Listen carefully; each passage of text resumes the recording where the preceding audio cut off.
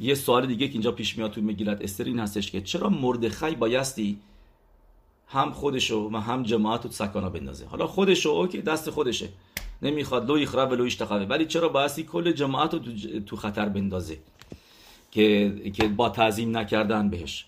و مخصوصا اگر اینکه ما بخوایم مطابق اورخایم حکادوش بریم که اورخایم حکادوش میگه مردخای لو یخرب و لو یشتخوه لاشون آتید، یعنی لو یخرب یعنی نمیخواست تعظیم کنه در آینده. یعنی مخصوصا میگه اورخایم حکادوش میرفت یه جاهایی وای میساد، اینو تو کتابش ریشون لتسیون مینویسه، میرفت مخصوصا این جای وای میساد که میدونست داره اونجا رد میشه و خودش هم بالا خیلی با قد بلند وای میساد جوری که معلوم باشه که من تعظیم نمی کنم. اگر این که مثلا قبلش پایین بود میومد بالا که نشون بده که اگر مثلا قدش تعظیم کرده بود هم داشت به کفشاش تماشا میکرد کاری میکرد، موقعی که بهش میرسید دفعه خودشو وای میسون که نشون بده که من تعظیم تو نمی کنم. و اینو داشتن ورقه مکودش رو بخونیم، میگه دایا اود اوسه همصاوت لهدیش اینو خافسی شقا، میگه کارایی میکرد که بهشون بده که من نمیخوام تو تعظیم کنم. و اگر این که مثلا قبلش سرش پایین بود، محمد که میاد نه سرش میورد بالا.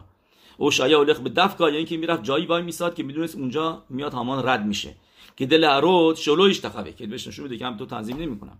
این چیزی که میگه لو یخرا و لو یشتخوه لاشون آتید در آینده، یعنی که یعنی پئولوت میکرد که نشون بده که من به تو تعظیم نمیکنم.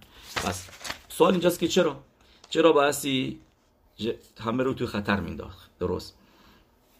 و یک جواب پاشودی که همه ما میدونیم اینو راشی میاره، میگه به خاطر این که اینو در پیرکه دبیل ازر و همچنین استر ربا می‌نویسن چون که رو خودش سلم داشت، یعنی عبادازارا داشت. و یا ابن ازرا می‌نویسه میگه رو میتنفتش، یعنی که رو کلاهی که داشت روی کلاش یه عبادازارا بود و به خاطر همینه که نمیخواست تعظیم بکنه. ولی هنوز سواله که چرا بایستی کلال اسرائیل تو سکانا مینداخت با تعظیم نکردن؟ مثلا میتونست به استر بگه که به اخشوروش بگه که کارشو عوض کنن، که بگه منو از کار معافم کن، یعنی بذار من رو یه جای دیگه برم، منو جامو عوض بکنه، منو بفرسته یه منطقه دیگه، حتما اونجا کار نباید کار بکنم، جایی که هامان هست دور و بر هامان نباشم.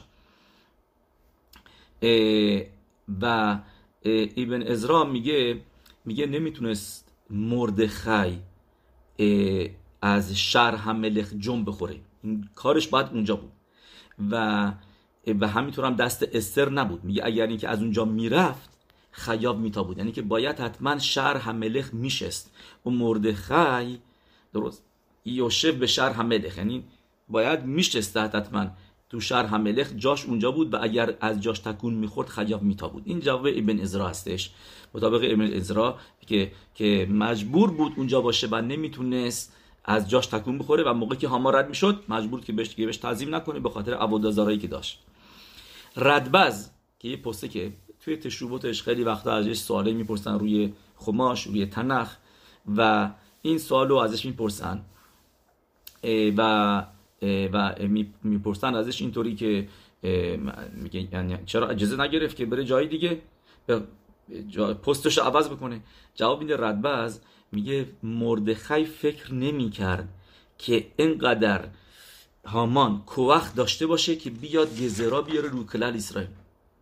این موضوع رو فکرش نمی‌کرد که تا این که مردم رو تو سکانا داره میندازه و الاتمو که و روی خودش هم ناراحت نبود که شاید کشته بشه، کی عد رباش میخواست مصر نفش باشه برو کی دوشت هشم، یه براش مطرح نبود که میگه عبودازارا تعظیم نکردن، یه مصر نفش آدم میسوا داریم یه هارگ ولو یه عبور آدم باید خودش رو به کشتن بده و عبودازارا نکنه. میگه به خاطر همین از نظر خودش ناراحت نبود، برای جماعت هم فکر نمیکرد که تا این حد هامان بیاد همچین و با اخشوروش تصمیم بگیرن که همه رو از بین ببرن. یه چیز دیگه بنویسه ردبز، یه جواب دیگه میگه با روح حکودش دیده بود مردخای که ام اسرائیل با این معصه به گدونا میرسن به وسیله این موضوع، با این کاری که تعظیم نکنه و از این یک توبایی میادش که برای ام اسرائیل و به خاطر همینه که موقعی که میشنوه گزرا رو چی میشه؟ اون موقع لاوش سک سک و افر و ردبز میگه چهای یارش شم گارم اخر، میگه قرار بود، میگه مردخای چرا این کار، چرا بس شروع کرد اولود، چرا ناراحت شد موقعی که فهمید که گزرا کردم؟ گفت شاید گارم حقت، میدونست که از این موضوع یک نبوعات داشت و میدونست که چیز خوبی میاد. میدونی که نوشته تو مدراشیم و اینا اریزال هم میاره که مردخای شاکول که موشه، این لاشون مدراشیم هستش. مردخای شاکول که موشه، مردخای آدمی بودش که مختار به نیموسیم داشت، آدم خیلی فهمیده‌ای، خیلی خیلی خاخام، خیلی صدیق، فوق العاده صدیق بودش. تو که باز ما سفاریم که دوشیم زوار حکادوش میاره که مدرگای خیلی بالایی داشت و از نظر بدنی هم خیلی نورانی بود. بنیشخای که میدونی میگه پئوت داشته مردخای، پئوت داشته، پئوت خیلی خیلی کلفتی داشته، میگه از شکلش معنی بود حسابی که یهودیه و میگه صورت نورانی، ریش بلند، میگه یهودیه به تمام معنا از همه نظر، میگه و کدوشای فوق العاده زیادی داشت. بعد یکی از روش سنهدرین بود، و یکی از بعله مسورا، یعنی یکی از کسایی که به ما تورا رو داده، دهن به دهن رسونده، که اینو هارمبام می‌نویسه. اسم دیگه‌اش میدونی که بوده پتخیا، اسم دیگه که تو میشنا هم اسمش آورده شده پتخیا. و خلاصه مردخای شاکول که موشه و من میدونست که بالاخره از این موضوع چیزای خوبی میاد واسه ام اسرائیل، که همینطور هم شد که استر درجاش حتی در بالاتر رسید و بچه استر دریاوش، که ما بهش میگیم داریوش، که میشه همون کوروش دوم هم بهش میگن، اون دستور ساختن به تمیقداش دوم میده و ام اسرائیل و کل همه ربی معمه حارس میتیهدیم و امالکیا رو میکشن. ولی موقعی که دید گزرا شده گفت شما گارم حقت، میگه ردبز اگر همه اینا رو میدونست پس چرا سک و افر، چرا شروع کرد عزاداری موقعی که گزرای هامان رو شنید؟ میگه چون که شاید خط باعث شده که این توبایی که قرار بوده بیاد، این نبوءات توبا باطل بشه. شما گاره میخواد، میگه همونطوری که میبینیم موسی یعقوب و وینو که گفت حتسیلن اینا میاد آخی میاد حساب و راشی می‌نویسه میگه خاشش شما مشیف تختان یکش بارخو شروع یعذب تو نیت لختی بخیر، میگه شاید من خودم مکسیف کردم با گناه. درست. و این جوابی که ردبز می‌نویسه توی این موضوع. درست. یه سوال دیگه که همیشه این سوالو من داشتم، سوالی خیلی جالبیه، سال پیش من راجبش فکر کنم صحبت کردیم که چرا هامان دستور داد که همه رو بکشن؟ چرا اوکی یه نفر رو بگو، چرا باید همه ملتو کل مردخای، چرا دنبال کل مردخای رفتی؟ و چند تا جواب داریم اینجا. یکی از جوابا این هستش که میگه که هامان روش نشد که بیاد به اخشوروش بگه به خاطر این که مردخای به من تعظیم نمیکنه من میخوام بکشیش اینو. میگه نیت خکم و اومد گفت هیهودیم که داته هم ملخ اینا موسیم، که اومد لاشنهارا گفت در ایسا گفت اینا ملتشو، گفت اینا همین ملتو بکشه. گفت میگم مردخای به من تعظیم نمیکنه بکشش. میاد از جای دیگه وارد میشه، میاد دیگه اینا قانونای تو رو نگه نمیدارن، تکس نمیدن، اینا این چیز برنامه‌ها و به درخ عقب که بهش میگه ببین، و درخ عقب که میخوای ببینی ام اسرائیل داته هم ملخ اینا موسیم، تماشا بکن به مردخای که مردخای به من تعظیم نمیکنه. تو دستور دادی که همه باید به من تعظیم کنن ها، ببین به من تعظیم نمیکنه. این مردخای یه سمبولشه، یه الگو هستش که ببین و اینطوری یعنی موضوع رو ربط داد به اخشوروش که به خاطر کابود تو من میگم اینا رو بکش، که نگیری بخوام من اینقدر دنبال کابود هستم ناراحت میشم به خاطر یه نفر که تعظیم میکنید بکشیش. شروع کرد راجع به ام اسرائیل و این یکی از جوابایی که آورده شده در سفاریم. یه جواب دیگه خیلی جالبه که اینو تو کتاب کنتروس یمه هپوری می‌نویسه. ما همین میدونیم، راشی اینو می‌نویسه رو مگیلت استر که هامان برده مردخای بود. و از این موضوع همیشه ناراحت بود و میخواست یه جوری خودش رو از بردگی آزاد بکنه. بهش گفتند که ببین قانون اینا این هستش که اگر تو مردخای هم بکشی وارث داره، یورشیم داره و اونا میشن صاحب تو. اوکی بچه‌هاش هم بکشم، پس بچه‌های مردخای هم بکشم. میگن نه قانون دارن که اونا هم اون یورشیم هستن. همیشه هر یهودی یورش داره، یه نفر هستش که ارسیه بگیره. میگه تو هر کسی رو بکشی به هر حال یکی دیگه میمونه که به یروشا تو رو عبدش میشی، که یروشا بهش میرسه تو عبدش باشی. به خاطر همین تصمیم میگیره میگه همه رو بکشم. میبینه که از نمیتونه با کشتن یه نفر آزاد بشه. میبینه که این کشته بشه، اون یکی هست که اینو گمارای بابا بطرا مینویسه که گمارای معروفی داریم که این لخا اسرائیل که این لو یورشیم، فقط کسی که گر شده باشه یورش نداره. ولی این لخا به اسرائیل یکی بالاخره عموشه، بعد که عموش نشد اوکی عموش نبود پسر عموهاشن، چون که اون میبینه گمارای بابا بطرا حتما خوندین گفت ادوال اونجا مینویسه میگه آدم به یه روشین داره، همیشه از این میره به اون، از این میره به اون، و میگه به خاطر همینه که تصمیم میگیره که کل اسرائیل رو بکشه. اوکی ترگم ریشون اینجا میاره میگه دلیلی که گفت همه رو بکشن چون که بهش گفتن ببین فقط مردخای نیست، تمام اسرائیل به تو تعظیم نمیکنن چون که تو عبدالزار هستی. یه فقط تو نیستش، اسرائیل هیچ کدومشون به سلم عبادات تعظیم نمیکنن و میفهمه که به خاطر داتشه، به خاطر دینشه، به خاطر همینه که ضد کلال اسرائیل میره. این جواب پاشوتیه که همیشه ما میدونستیم. با یه چیز دیگه خاتمه میدیم بزاد هاشم. the last one که تو مگیلت استر نوشته هو هگورال لیفنه همان میوم لیوم اون خودش لخودش. یعنی چه میوم لیوم اون خودش لخودش؟ الان جوابشو میفهمیم.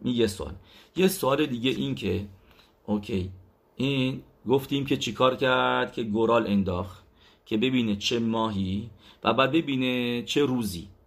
اوکی خب معلومه که یه روزی در میادش درسته، یعنی دنبال چی میگشت؟ راشی اینجا چی مینویسه؟ میگه چرا هیپیر گولار که ببینه به ایز خودش یتلیخ و به ایز یوم به خودش لطیلخ. به خاطر همین میگه میوم لیوم خودش رو خودش.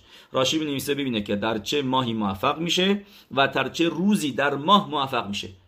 خب ببین آدم موقعی که 12 ماه داره خب یعنی بالاخره یه ماهی میاد، بالاخره یه روزی میاد.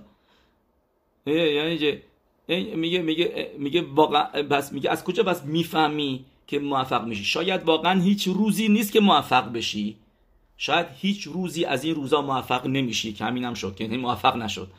هیچ روزی نیست که موفق بشی ولی بالاخره توی گورال که بکنی یه روزی میادش دیگه. بالاخره گورال قرعه کشی که بکنی یه روزی میاد. و از کجا میتونی بفهمی از گورال، از این قرعه کشی که این روزه خوبه و این روزه بده؟ این روزه بده بابا اینجا داری 365 روز داری، یعنی که 354 روز مطابق قمری که بریم از 350 روز در سال بالاخره یکی از این روزا میادش. پس نمیشه هیچ روزی نیاد، هیچ نمیشه داری قرعه کشی میخوای این روزا جلوته، این ماها جلوته، بالاخره یه روزی میاد، یه ماهی هم میادش. شاید و واقعا شاید هیچ روزی حد سلاخا نداشته باشی. یارو دوش جواب میده میگه مینهاگ اون موقع این بودش که اینطوری گوران میکردن که 354 تا پتک برمی داشتن، یعنی برابر با روزای سال قمری 354 تا پتک و روی هر پتک می نوشتن شماره 1 2 3 تا 354 می نوشتن. بعد چی کار می کردن؟ بعد 12 تا پتک 12 تا ورقه برمی داشتن و روی اینا می نوشتن اسمای ماها رو. درسته؟ اسمای ماها رو می نوشتن یا اینکه 12 تا 1 2 3 تا 12، یعنی شماره می ذاشتن 12 تا. هم می ذاشتن اینو توی پاکت دیگه بگیم یا توی کلاه دیگه، توی جای دیگه. اینا توی جعبه 354 تا پتک توی جعبه، بعد 12 تا پتک هم توی جعبه دیگه. میگه دست میکردن توی یکی از اینا میورد بیرون. مثلا اگر این که تو ماها دست میکرد میومد بیرون ماه آدار، اوکی، بعد دست میکرد تو اون یکی، میومد بیرون پتک بعدی میومد شماره 100 مثلا بگیم. اون موقع میفهمید که این شکره. چرا؟ چون که روز 100 از اول سال این روزه تو ماه آدار نیست. میفهمید که نه این خوب نیستش، یعنی که نه دست موفق نمیشه، بس بذاریم کنار این بر طبق گورال من دست کاری نکنم، نرم جلو. چرا؟ چون که میبینم گورال درست در نیومد. اینجا گورال کردم، این در اومد 100 شماره 100 و اونجا در اومد ماه آدار و ما میدونیم که ما روز 100 در کی میفته تو ماه تموز. اگر از نیسان حساب بکنیم میفته تو ماه تموز، نه تو ماه آدار. پس یعنی روزا سوتر ماه ها هستش و این امد نیست. ولی گورالی که پس برای مردخای در میاد که خوشحال میشه که دید که دست کرد توی گورال و مثلا روز شماره 340 اومد که این 340 مطابق اون ماهیه که براش در اومده، ماه آداره. بعد دیدش که یعنی دوتا گورالا با همدیگه جور میشن و اینا با همدیگه ضدیت ندارن. روز 340 میفته مثلا توی ماه آداره. پس به این چیزی که پاسود میگه هیپیل پور میوم لیوم و می خودش لخودش، که روز با خودش دو تا گورال بودن، گورالای روزی بودن، گورالای ماهی بودن و قرعه‌کشی روز، قرعه‌کشی ماه و این دوتا با همدیگه درست شدن و به خاطر همینه که با ما اسم این جشن رو میذاریم روز پوریم. پوریم لاشون ربی ما چرا نمیگیم پور؟ چرا میگیم پوریم؟ واسه اینکه دو تا گورال اینجا بود، دو تا، یه دونه برای روزها یکی برای ماها. به خاطر همین که لاشون ربیم این پیروش یعرود بش ربی یوناتان ایبشیتس که به زادشم از پیروشیمش خواهیم گفت در عرض ماه آدار تا پوریم. شاید بعد از پوریم هم ادامه بدیم. خیلی قشنگی نوشته رو مگیلت استر زخوته یگان علینو و الکل اسرائیل. آمین.